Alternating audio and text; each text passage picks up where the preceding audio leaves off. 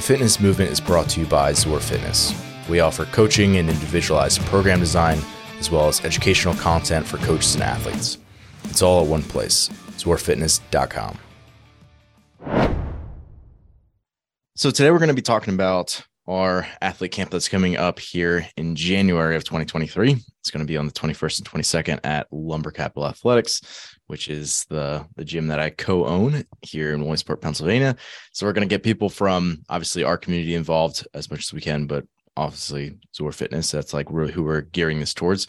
So it's a lot of our individual design clients and people who just care a lot about their performance in CrossFit.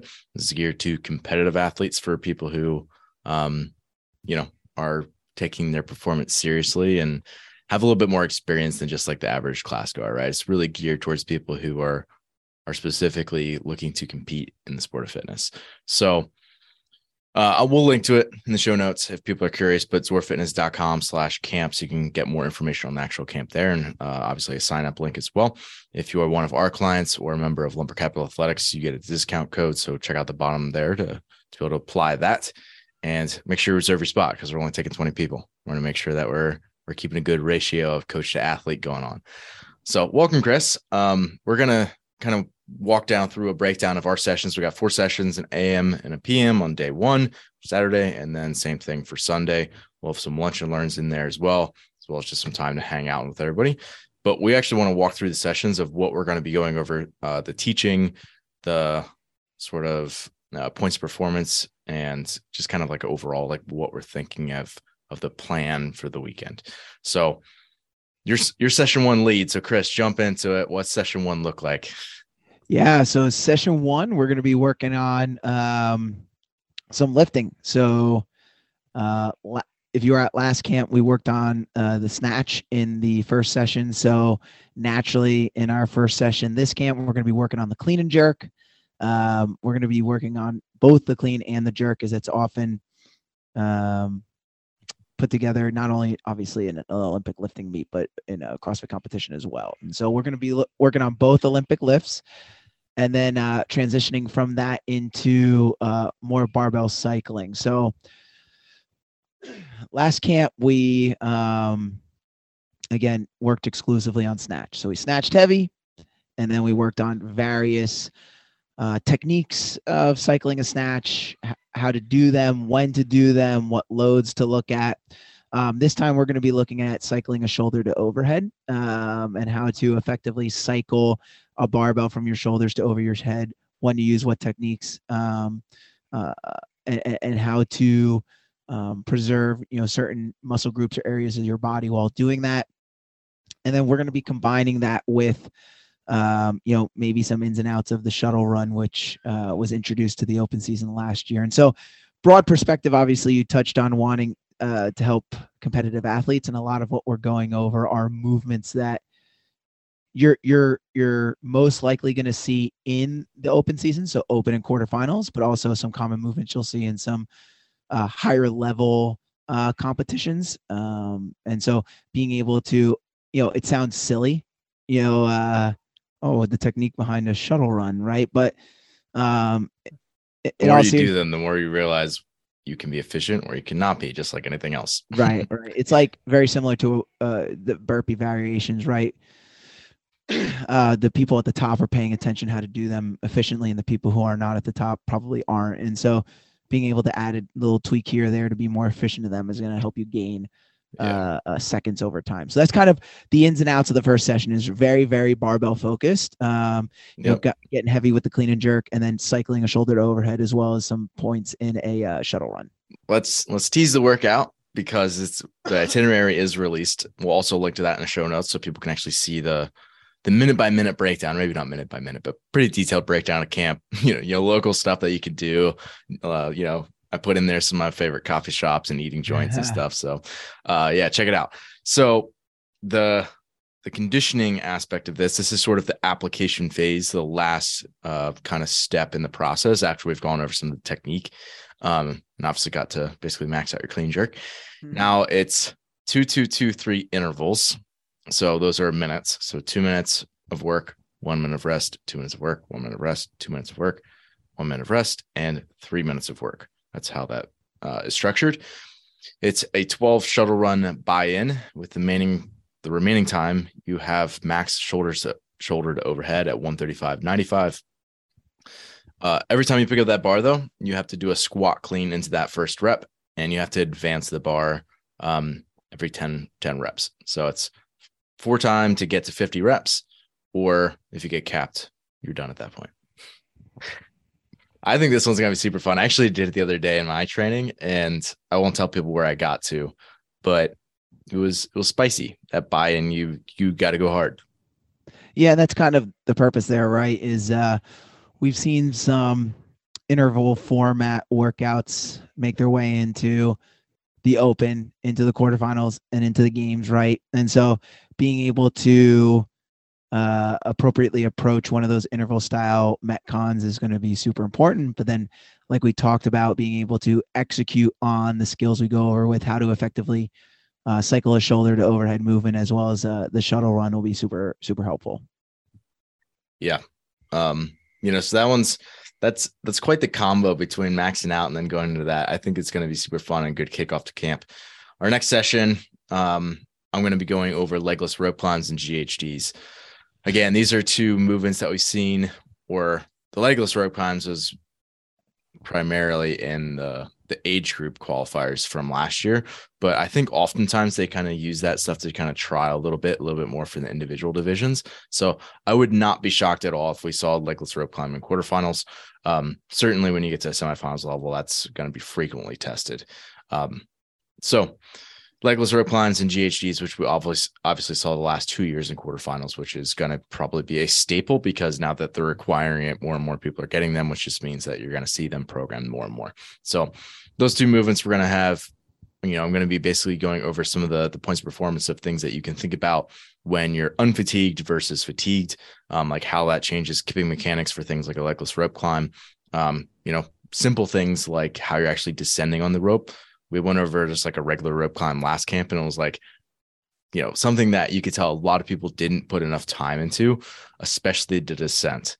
And I think that's also true for legless rope climb. So we'll make sure to go over, basically the kip, and then the descent to make sure you're doing that efficiently and you can get through as many reps as you can.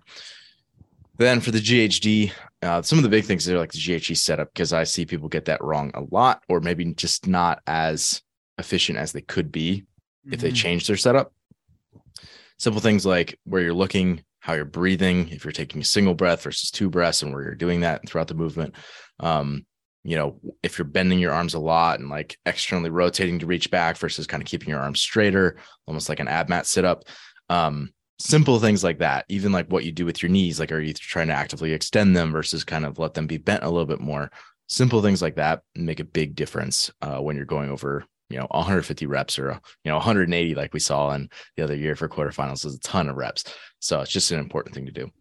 And then we're going to go into an EMOM after that. That's basically is a big rotating EMOM that allows people to get some practice on legless rope climbs, GHDs, but then some other movements thrown in that are sort of midline centric that don't like put a lot of fatigue into the system for the pulling, but make it a little bit more applicable to what you're actually going to see.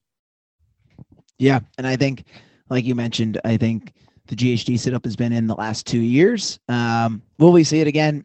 Maybe, maybe not. But the fact that they continue to include it, and that it's essentially almost always included at the semifinal level, the games level, you're going to see it at those. Yeah.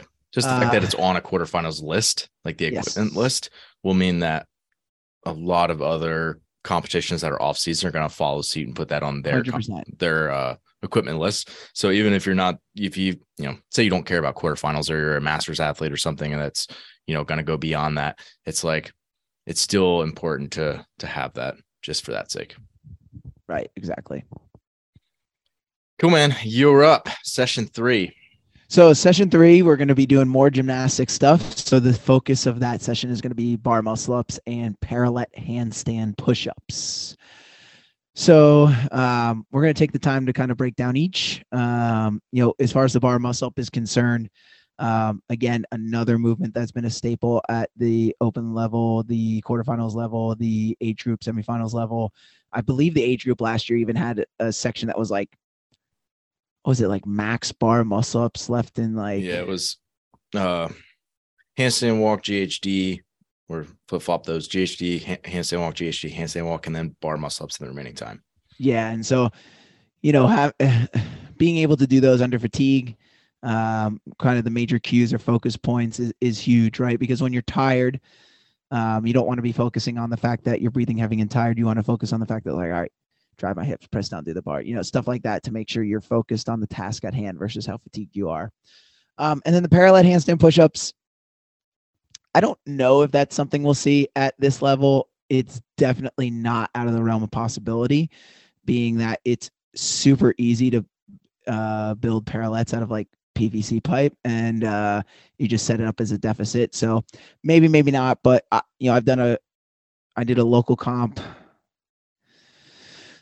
I want to say last year, maybe the year before that had parallel handstand push-ups in it. And so it's something that at a local comp level or like a qualifier comp level, you could definitely see those involved. Yeah. And even like a bigger deficit handstand push-up where you're just putting your hand flat on some plates, that if you know how to parallel handstand push-up and you're comfortable doing that, that's going to become way easier. Right? It's just like going from deficit handstand push-ups to flat handstand push-ups. It's like, oh, this is way easier now.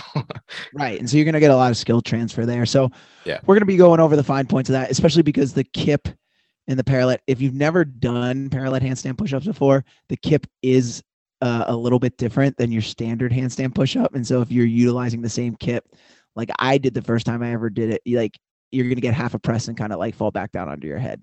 Yeah. I actually had you coaching me up on this the other couple months ago at this point now, but it was like, I really hadn't done many of them at all.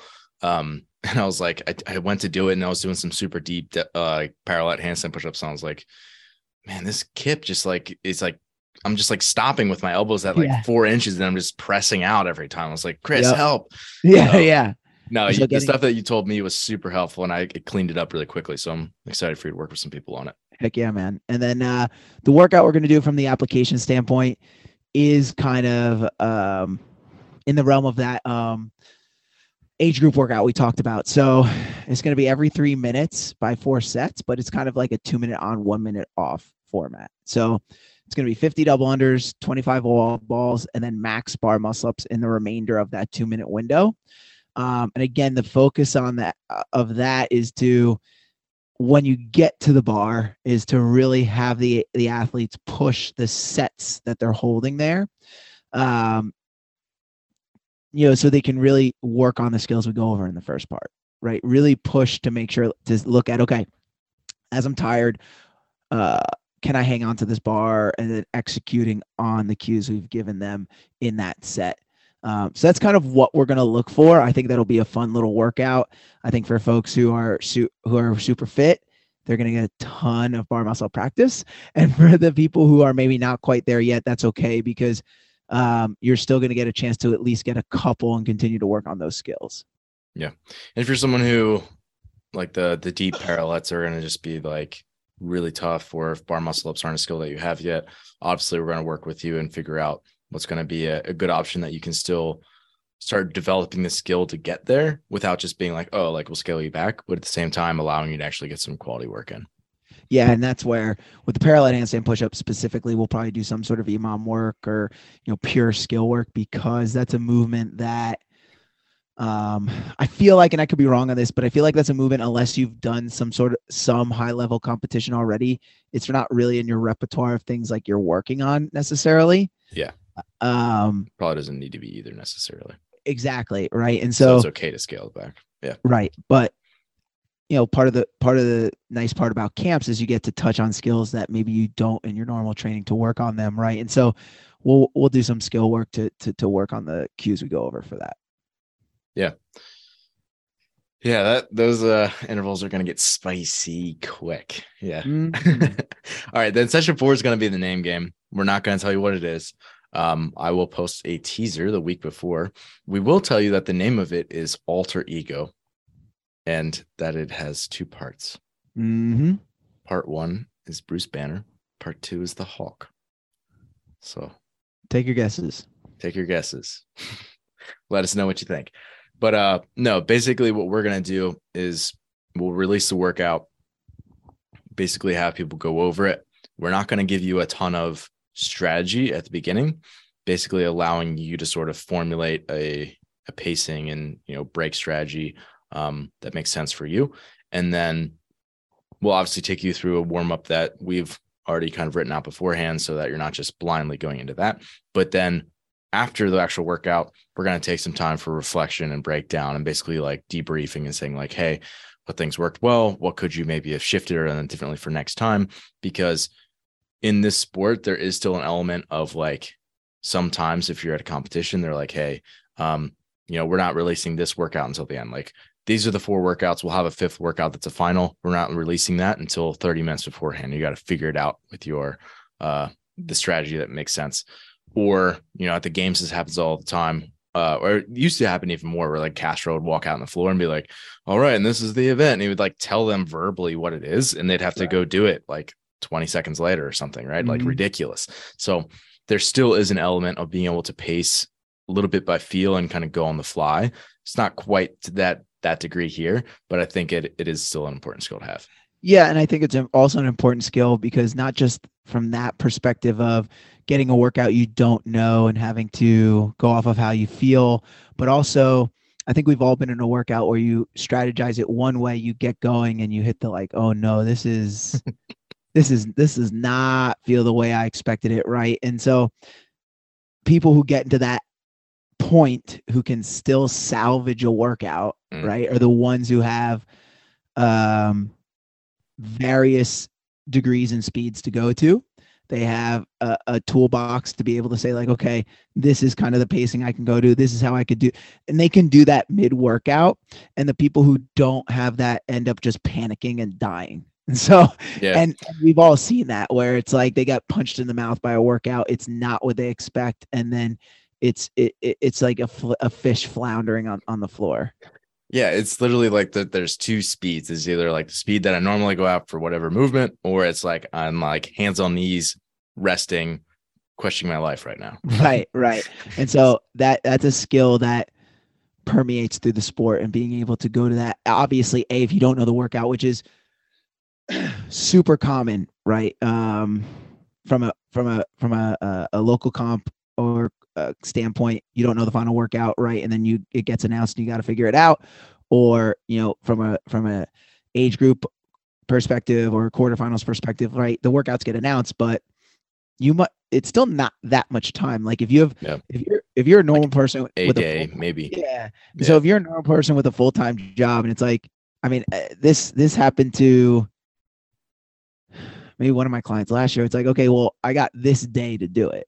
Yeah. And so you don't have the opportunity to have these multiple breakdowns. I'll try this strategy this time. I'll try this strategy this time. And so being able to formulate that quickly is a good skill to have for the sport. Mm-hmm. Yeah. And even if you're working with a coach, it's like that coach might be like, if it's the Open, they have a roster of athletes that are also under their, like they're coaching them still. So it's like they have a lot of people that are responsible for.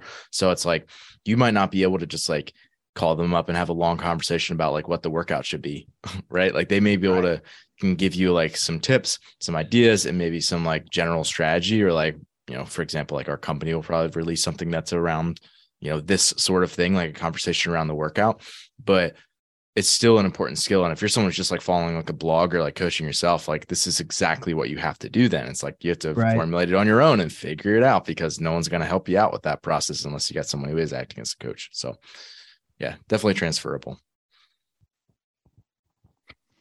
Cool, man. I'm excited for camp number 2. Yeah. I'm really excited to obviously have people at the facility and, check it out. But also it's like my hometown now. So it's, I can help people out a little bit more. I mean, you were able to do this at the last one where basically it's like, hey, like I know what's around here, and like to help you, like, point people to the right directions and stuff. So really looking forward to it. Getting some more hands-on athletes, so to speak. For sure. Cool, man. We'll see you there. You got it. See you guys then. Thanks for listening today. If you're someone who just found the show, I would encourage you to subscribe so you can stay up to date. If you're someone who's been listening for a while and enjoying what you're hearing, I would encourage you to leave a rating or review for the show. It would definitely help us out. And lastly, if you're someone who does take your fitness seriously and cares about your performance deeply, I would encourage you to look into hiring one of our coaches. Until next time, stay the course.